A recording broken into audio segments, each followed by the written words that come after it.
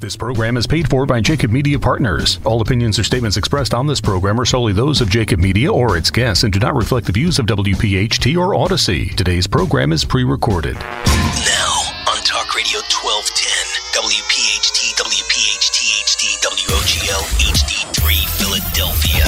The Labor Show with J. Doc and Krause. Presented by the law offices of Pond, Lehocky, Giordano. Talk, listen, and speak to the region's most influential leaders. This is The Labor Show with J-Doc and Krause. And welcome in, everyone, to another edition of The Labor Show with J-Doc and Krause. We thank everybody for being here as we transition into the end of the year 2022. And it's our President's Hour today, J-Doc, with the president of the AFL-CIO, Pat Eiding. And Pat, before J-Doc and I jump in with a conversation, question, and before we move through the entire hour of what will be, and it's strange to say, my friend, but this will be the final President's Hour with Pat Eiding as the president of the AFL-CIO. Geez, final is so final, isn't it? It is. Oh, it's the final, but it's the beginning of another chapter. Yeah, good stuff, J-Doc. So yeah, it's an odd thing for me because, as I say, I guess jokingly, but maybe it's more real than not, that I've been doing this longer than dirt's been around. But my long-term position at Local 14, it was great, and now. But before we go into my last show being the last show, there's a lot still going on, and this is a time of in most cases celebration and religion and other events that are going on for various holidays, and so it's a good time, but we can never allow ourselves to take, and I think that's just the way it is when you take a position as a labor leader.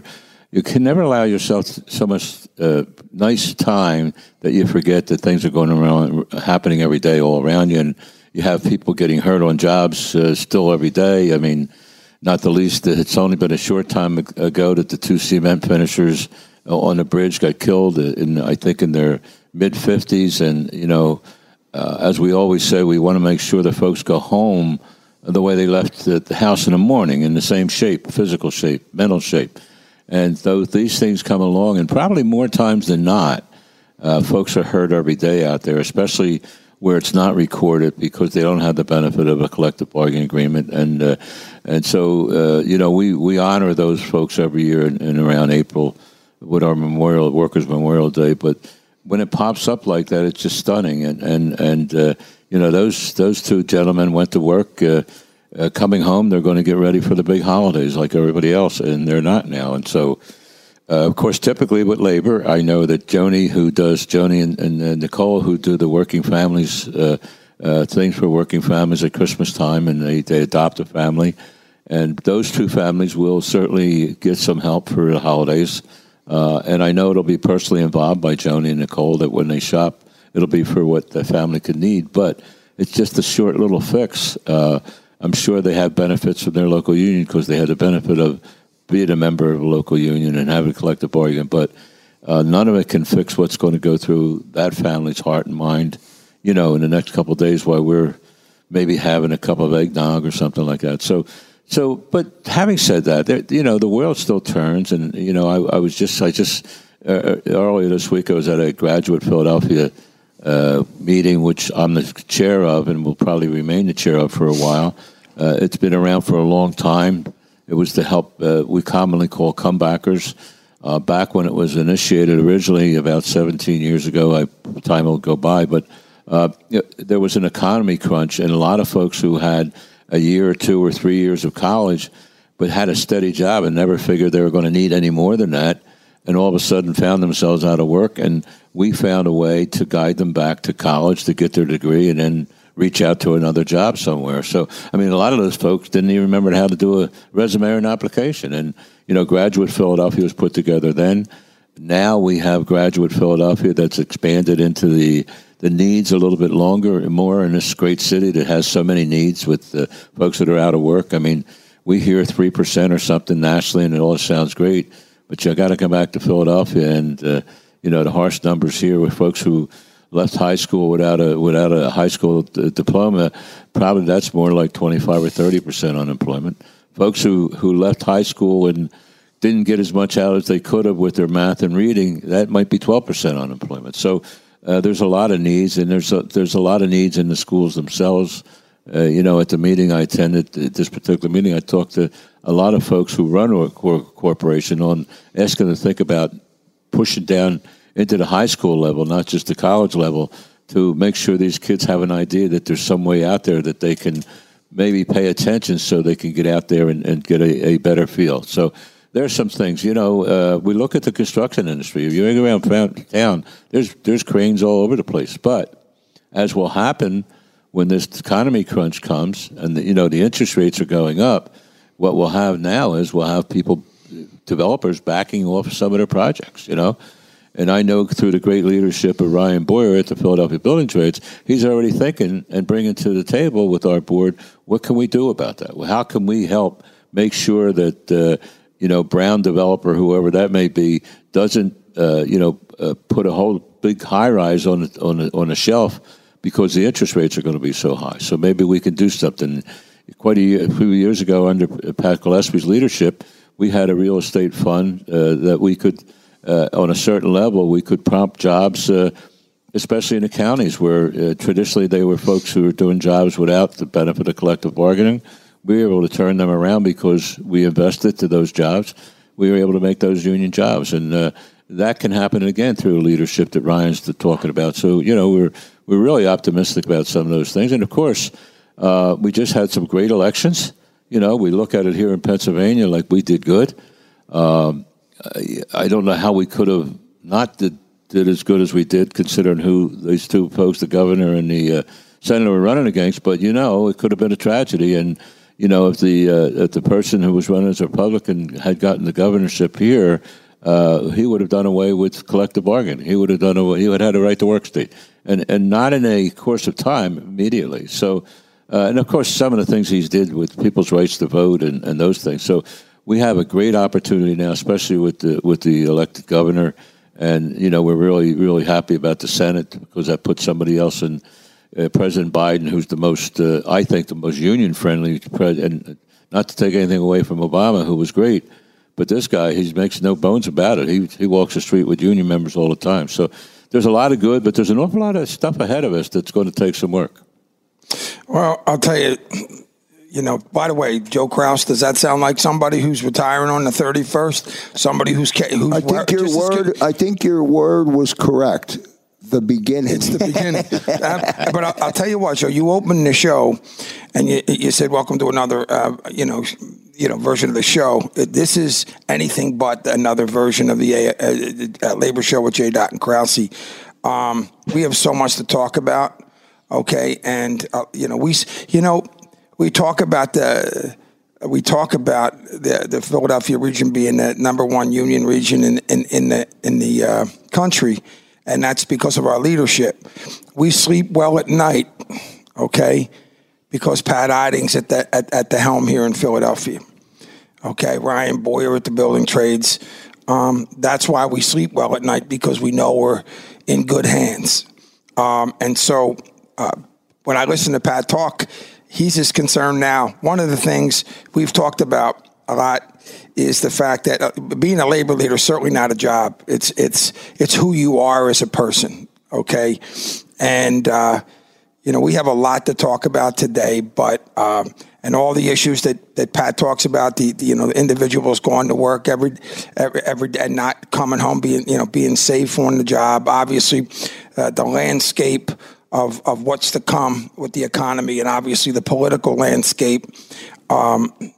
Those are the result of, and the programs that we have are the result of a lot of great leadership. And so it's going to be a great show, and I am absolutely proud and honored to be here. It's maybe Pat's final show as the president of the Philadelphia Council of AFL-CIO, but as well as this show is here because of Pat Eiding. But it's just the beginning. of a whole new era. All right, good stuff. As we get to our first commercial break, and then on the other side of the break, we'll begin our conversation with the president of the AFL-CIO, Pat Eiding. You can argue, and probably argue correctly, that his reach is not only in Philadelphia, in Pennsylvania. It's not only in regional, it's not nationally, but also internationally. Some of the things that he has done throughout his tenure have ramifications far across the world. And far beyond those with just a collective bargaining agreement. Well said. We'll get to a commercial break. Back in a moment. Tonight's edition of The Labor Show is sponsored in part by IBEW Local 98, UFCW Local 1776, Sheet Metal Workers Local 19, and the International Union of Painters and Allied Trades DC 21. Today's program has been pre-recorded. And welcome back, everyone, to the Labor Show with J-Doc and Krause, a very special edition of the Labor Show, the President's Hour with Pat Eiding, president of the AFL-CIO. One programming reminder for our listening audience: 1 week from today, Christmas weekend, there will be no Labor Show, as the station here, Talk Radio 1210, WPHT, celebrates with holiday music and festive activities across the dial for 24 hours. J-Doc, over to you. Yeah, so, like we talked about, this is a big show for us all. Pat, obviously, when you came in as president of the AFL-CIO, it was a tumultuous time. Lots, in flux around our union community.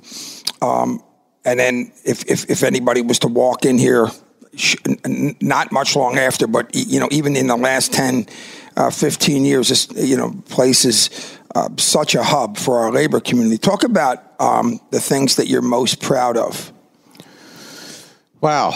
Well, there's an awful lot of them, I have to tell you. I don't know if it's self-admiring or anything like that, but being proud of some of the things that we've accomplished in my home local, quite honestly, with Local 14.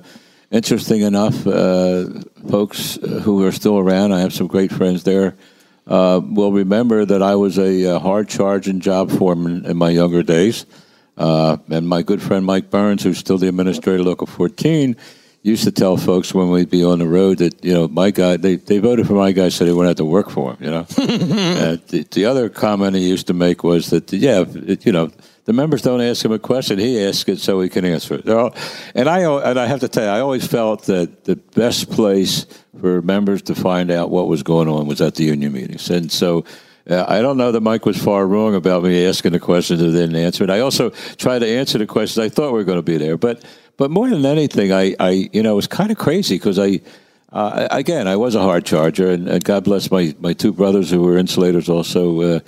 My older brother, Bud, and I, we were always going to be in business. We were going to start our own business, and then the next thing you know, somebody at the union hall said something that I didn't agree with, and I questioned, and the next thing you know, I'm on the executive board, and the next thing you know, and then as an early part, I went to St. John's the church to learn to be a treasurer of the credit union when we first started, and I was with the folks when they started the credit union. So, going back in Local 14, I was, first of all, my brother would say that the only time you should miss a union meeting is if you're laying in bed dying or almost dead. So, right. So he instilled in me that was the place to go. And, a lot of folks have meetings on jobs and stuff like that, but when the organization is running in the way it should be, come to the meeting and, learn. So we were fortunate, and I don't know if I should be proud of this, but Local 14 went out on strike for 19 weeks, and we weren't looking for a lot of money or a lot of deals. We were looking for wording in the collective bargaining agreement that said if you sign with Local 14 as an insulating contractor, your brother, your mother, your father, your sister, nobody could have a competing company doing insulation work non-union. Yep. Because in the South, they were doing that. And it came here, right in our own area, coming up from Delaware into Marcus Hook. We had a refinery down there that we did all the work for many, many years. We had an insulating contractor who all of a sudden had a cousin go into business, come in non-union. And there's a lot of gory details of who It's the called good guys and all. double-breasted. Yeah. I don't know if we're allowed to say that on radio, but that's what it was. So, Right. so the truth of the day is we went out on strike for this wording, and it became a national issue where the labor board had to decide whether there was a negotiable item.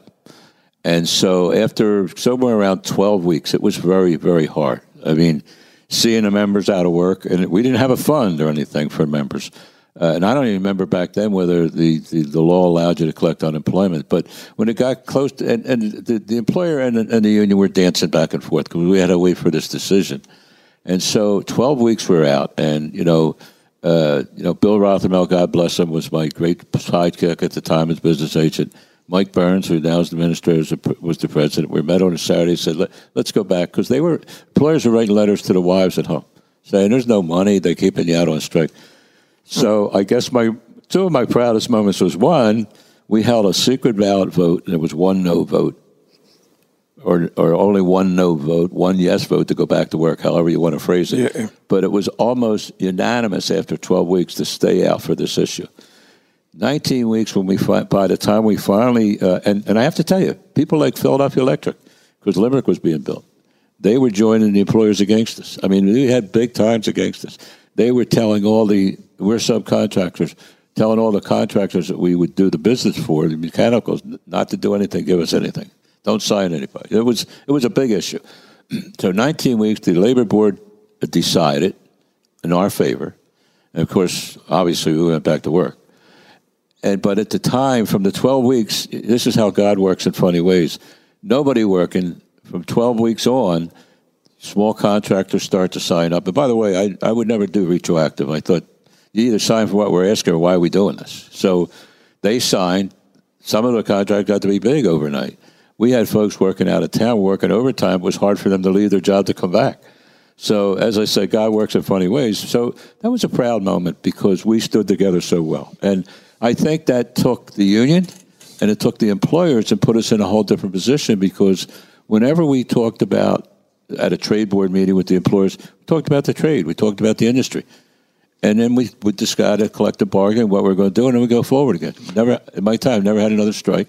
And I was there for 25 years and, as business manager. So that's kind of a proud moment. And I'll tell you, it's interesting because, talking to Krause on the double-breasted thing, some contractors will attempt to work, and these are union signatory contractors, union in the city, and in outside the city, they're working non-union. My father said something to me, and this statement told me more about him. I'll never forget it as long as I live on this topic. He called me up, and I had a hospitality business in Center City for quite a bit. The landlord's attorney represented a real estate company, and my dad called me up, and he said, he never did it before or since, and he said, "Listen, I want to get a meeting with that individual person because they did contractor work as well." And he said to me, "I just can't figure out why they work union in the city and non-union in the suburbs." My immediate answer was, well, they're going non-union in the suburbs because obviously it's cheaper labor. But that's not what my dad meant. My dad meant, obviously, with our quality workers, with our safety record, with all those things, he felt like we could make them more money. And I knew he meant it. And it was one of the most emotional moments because I knew, and Pat, that's part of the benefit to those contractors, the trained labor that they get. You work out of town, you work in the suburbs, non-union. Well, I guess you can. The bid will be lower because you're paying your people peanuts. But at the same time, somebody gets injured on that job. Okay, insurance rates go up, number one, and you don't have a workforce you could actually. So you were actually, in a sense, also benefiting those contractors. In other words, it's not just about what it looks like on the bid. It's all that they're getting, and it's solidifying the union contractors. And listen, we had some of those. One of the biggest contracts we had, and I won't mention names, but one of the lead people in that company went down south to do business down south where it was non-union. He couldn't wait to get back up here. Absolutely. He couldn't wait to get back up here. And to this day, when he's in town, we have a cup of coffee. Well, it might be more than a cup of coffee. Yeah. But we do, but and that's listen. I have a contractor who's in Maine, who when he retired from his business, sold his business, he started painting. And last year, him and his wife drove down from Maine to see Liz and I, and brought us a painting and drove back the next day. And that's just, and we fought. Listen, we fought over the things you fight over, but we didn't fight every day because we were trying to make the industry better for them, better for us. And so, and listen, when you really think about it, if you don't have a good contractor, you don't have a good job. Then the union's not going to matter if you don't have a job. And, not to belabor that, but in Washington, D.C., unfortunately, at the time, on one side of the street would be a company doing a job union, the same company with a different name across the street doing a job non-union. And so it destroyed the industry. And, if you look at the Philadelphia building trades, not because of Pat Eiding and the insulators, but if you look at the Philadelphia building trades, when you come together like we have, and I don't mind saying this publicly, we have the strongest building construction trades council in the country. And there's a lot of big cities. And, I know friends in Chicago and all, but year to year, during the pandemic, under the leadership of the building trades, taking 2 weeks off till they reorganized what they're going to do to make the job safe, they came back and they worked through the whole thing and did it safely. It's just being a part of it and being a part of the industry because that's where you work is all just as valuable, So that is the proudest moment. In fact, I'll finish it up. I'll tell you that the young man at Penn, going to the University of Penn, got wind of what was going on. He wrote a letter called the Kitchen Letter. And it just because of the nature of what happened, it was slanted more towards us than it was the employer. In fact, the employers got aggravated at first, but it was a kid going to the University of Penn. He had no money in the game or anything. So that kitchen letter is something I probably will take it with me when I go. But let me give you it was the members. It wasn't Pat Eiding. It was the members that stayed together. Go ahead, Joe. Let me give you no worries. So let me give you the last 2 minutes of this break before we go to a break, because we're going to bounce around a little bit, visiting with the president of the AFL-CIO, Pat Eiding. This is the President's Hour on Talk Radio 1210 WPHT. 2 minutes, Pat. So you don't have to go long because we're up against the break. But I want to ask you about your vision or your thought of the labor movement today. Where is it? It's opportune-wise. It's probably in a better point in time than I've seen it in most of my career, except the very early days of my career.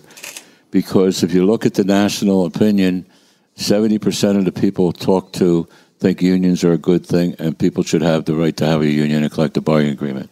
So in that frame of mind, after this election, because we're able to give our great president some support in Washington, I was concerned that all his good ideas couldn't go anywhere.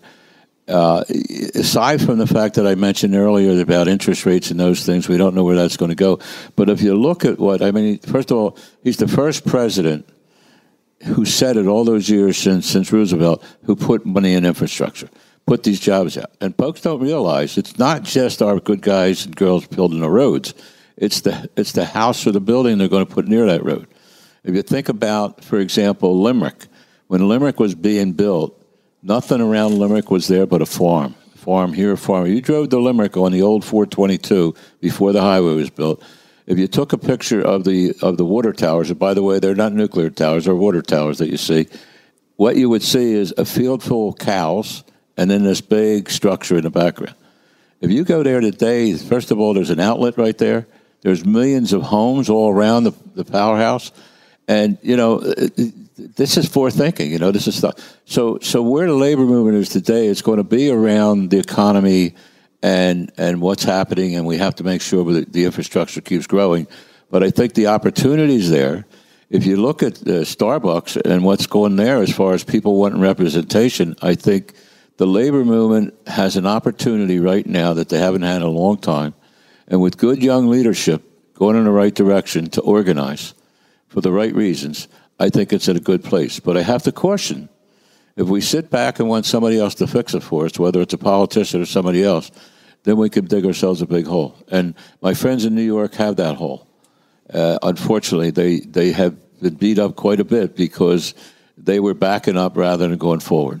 So I think if the labor movement thinks ahead and thinks about what can be, and gets involved with the politics and the city administration to make sure that we do things not only for folks who have a collective bargaining, for other folks, I think you'll see the labor movement grow in Philadelphia and around the country. I really do. This is the President's Hour with the president of the AFL-CIO, Pat Eiding. Back in a moment. This program is paid for by Jacob Media Partners. This edition of The Labor Show is sponsored in part by Sprinkler Fitters Local 692, Laborers District Council, Steam Fitters Local 420, and the International Union of Operating Engineers Local 542. Today's program has been pre-recorded.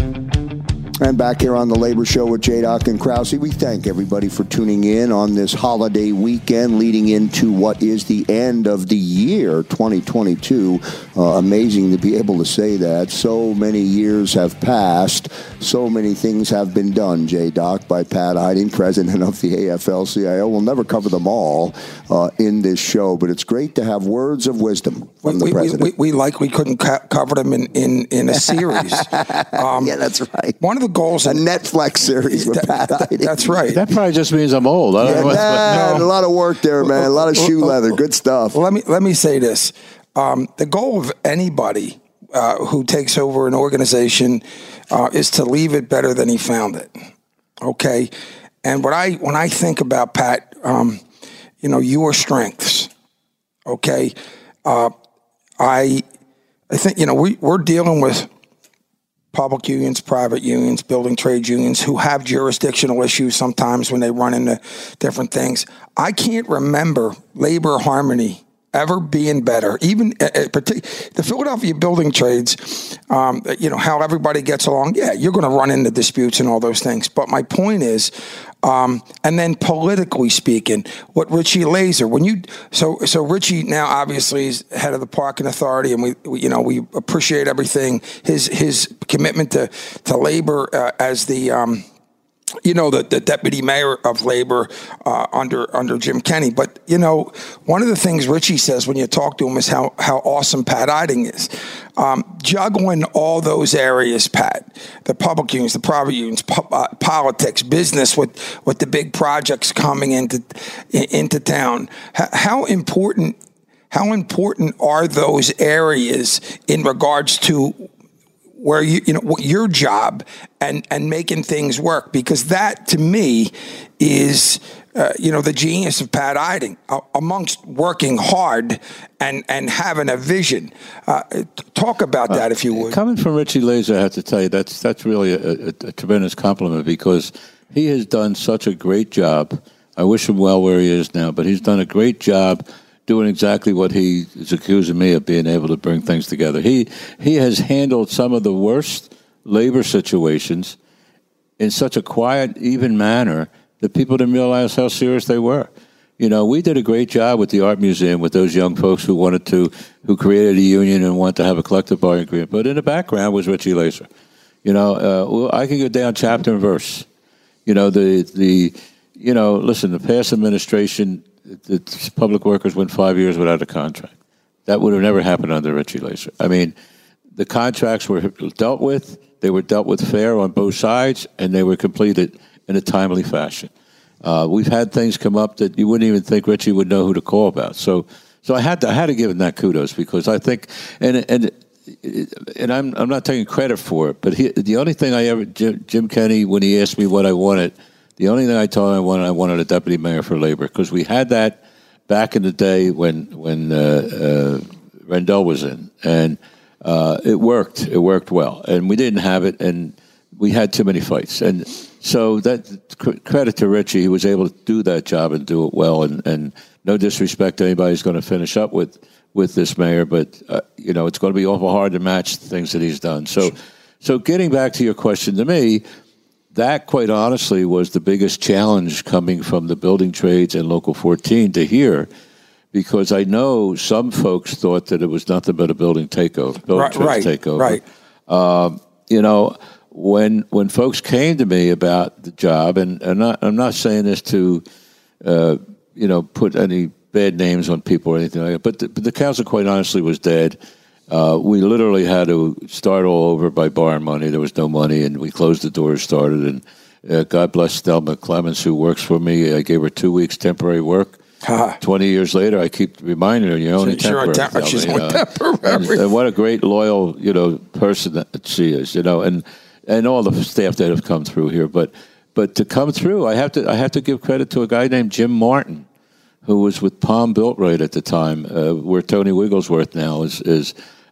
He was retired at the time, picked up the phone, called me, said, listen, I'm willing to help. I just volunteered to help if you want some help. Because the concern Pat Eiding had at that time was, I didn't want to get this job and then sit at a desk waiting for somebody to call me, because I didn't think that's what the job was. And so my effort was to have, when they interviewed me at the time, what are you looking to do with the council? And I said to have everybody belong to the council.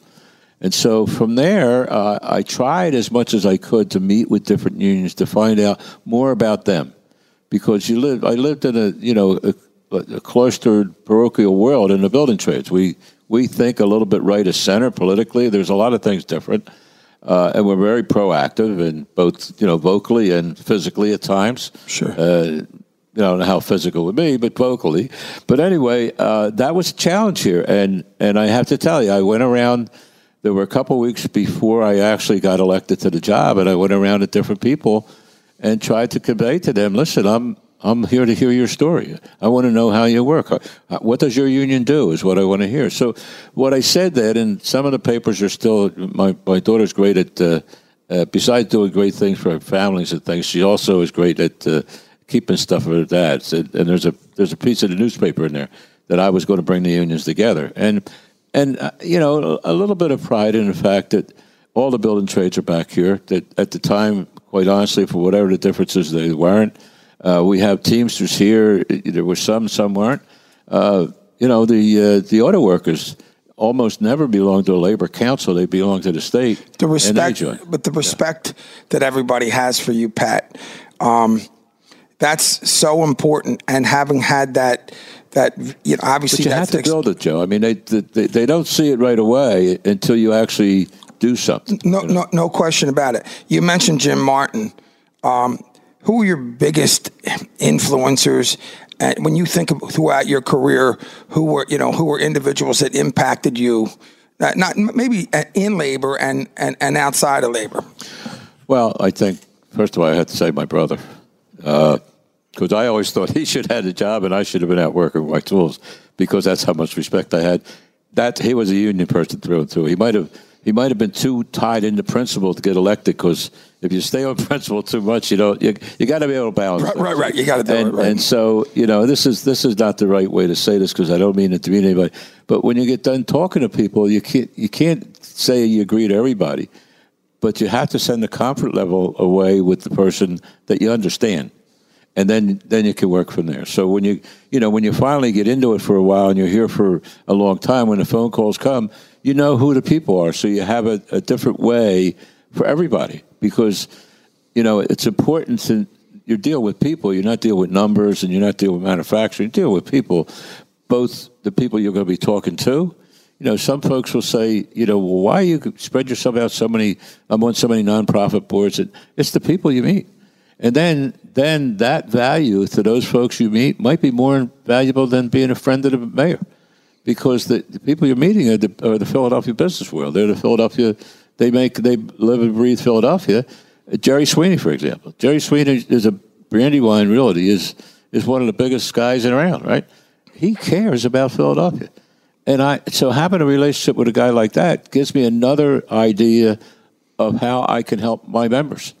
So, maybe because I understand how his business works, if somebody calls me with an issue, I can approach it in a different way. So I guess that's one of the things that, it's really a transition that I guess I should be proud of it, because I've had an awful lot of people here kind of indicate they're going to miss me, and some even to the point don't leave, and I know I'm being, my position is going to be held by a bright young man, so that part of it's who was at your right hand, yes. and who got the opportunity to watch Danny Bowder's a good man, and we're all in support of Danny. And by the way, this platform, because you made it possible, and we talked about that when we talked about Pat Gillespie, the TUI has made this platform possible. Of course, this platform now transfers. He was the other one I wanted to mention, because Pat and I didn't come together.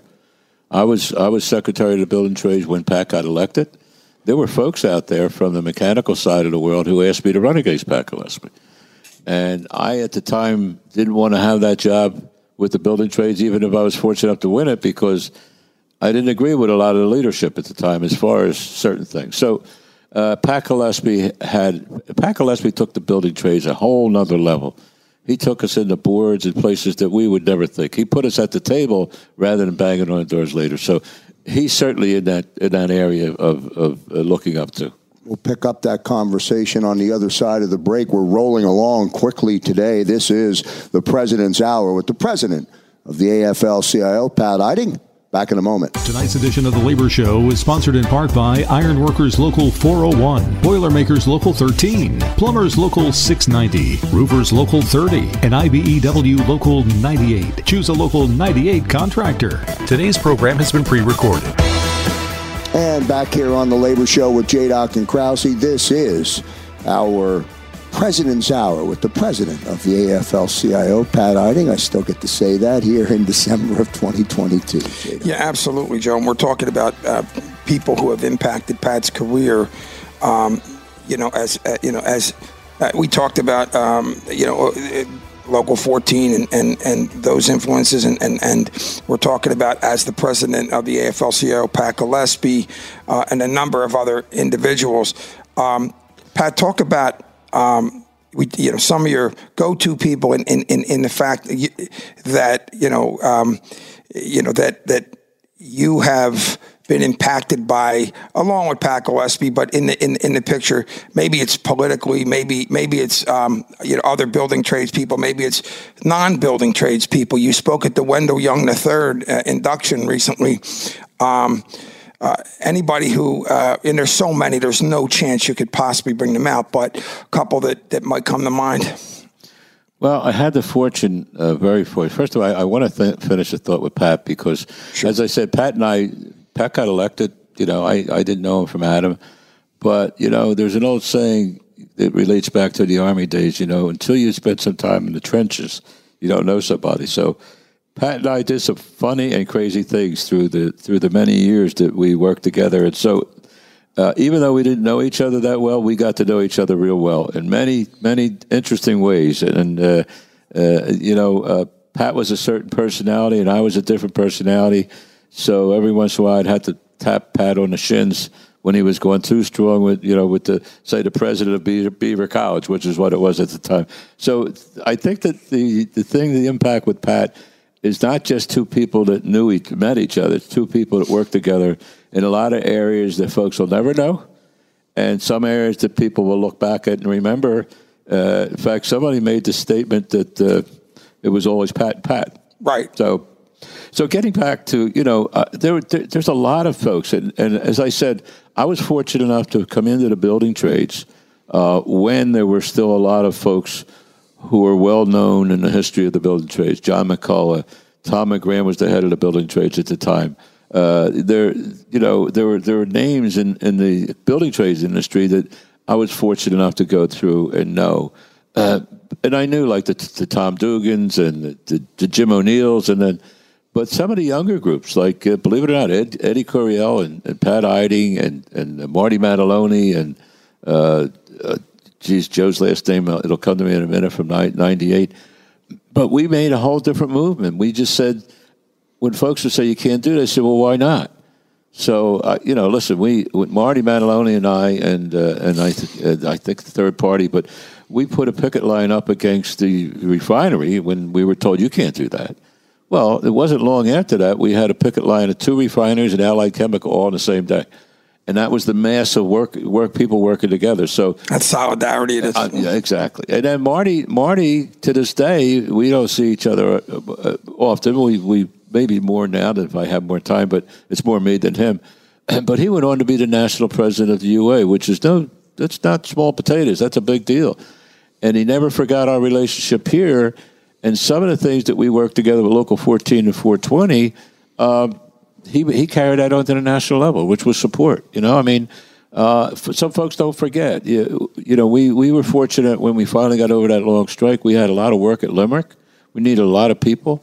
We were able to help a lot of trades that didn't have it here. And, I won't name names, but many of the leadership at different unions were folks who worked as insulators when we had it to do. And so you do that because it's the right thing to do and because you can help somebody. But I've had years later where I called a plumber for something down the shore. I didn't remember his name. And he told me his name. He said, "Don't you remember me?" I said, "No." He said, "You saved my house. Anything you want, I'll do for you." I said, "I don't want anything for nothing. I just need a plumber, But that's I guess, consistency. There's a lot of leaders that I worked with and respect. Jimmy Williams, retired Jimmy Williams. Sure. And his his son is the leader of the painters. In certain ways, I knew his brother Ralph. Ralphie, how I got to be Secretary of the Building Trades. Ralphie called me up and said, "I need you to be Secretary Treasurer." I said, "Geez, I don't have the time. I'm too busy." He said, "I'll see you here Monday." And that's so that you go from that to now that everybody knows the rules and how to stand up in parliamentary procedure. But being fortunate enough to come through that and knowing those and times, and then through some hard times and good times, both with Local 14 and here. You start to respect people for who they are, what they are, but there's certain ones they'll hang in your head. And the guy who was the national president of the Insulators, Andy Hoss, we became friends so much so that people thought we were related, but we just thought the same. It wasn't, So he's a leader that I didn't even know or think much of until I got the job as the business manager of Local. Well, you put yourself in there. Now you're in those shoes, exactly. No question about it. We talked about this earlier. It's important for the leadership, especially in the building trades, to when they get elected, build their own job before they're asking for the building trades or anybody else to fix something for them. It's all right because that's what we're all here for, but that person has to build his own foundation, as we say in the construction field. Pat, how much time do we have, Joe? Okay, so 5 minutes. We're going to take this last 5 minutes to make an announcement, okay? And not long ago, we launched the Legends of Labor Hall of Fame, and we had been thinking about it, as the part of the media, the on-air media, the broadcast media that is that hosts the labor shows and all those things. And we couldn't think of a better opportunity right now in the last 5 minutes to announce that. And this is going to be a unique situation. We're going to celebrate on different dates, but we want to announce that the next two honorees of the Legends of Labor Hall of Fame are Pat Eiding and Pat Gillespie. And you talk about Pat and Pat. And we created the Legends of Labor Hall of Fame because we are not only educating our listeners and the general public and our members, but the next generation of labor leaders, because we're only as good as our labor leadership. And part of the broadcast, and we're going to actually do them on different, we're going to honor you both, but we're going to, there's just not enough time in one night or two or three or four or five, but we couldn't be more proud to bring the Pat and Pat into the Legends of Labor Hall of Fame. And we want to thank you for everything that you've done for laying out the future, in Philadelphia and our region, and for everything that you've done and everything that your work will continue to do in perpetuity. So we want to thank you, welcome you, and congratulate you, and wish you absolutely the best in your future endeavor.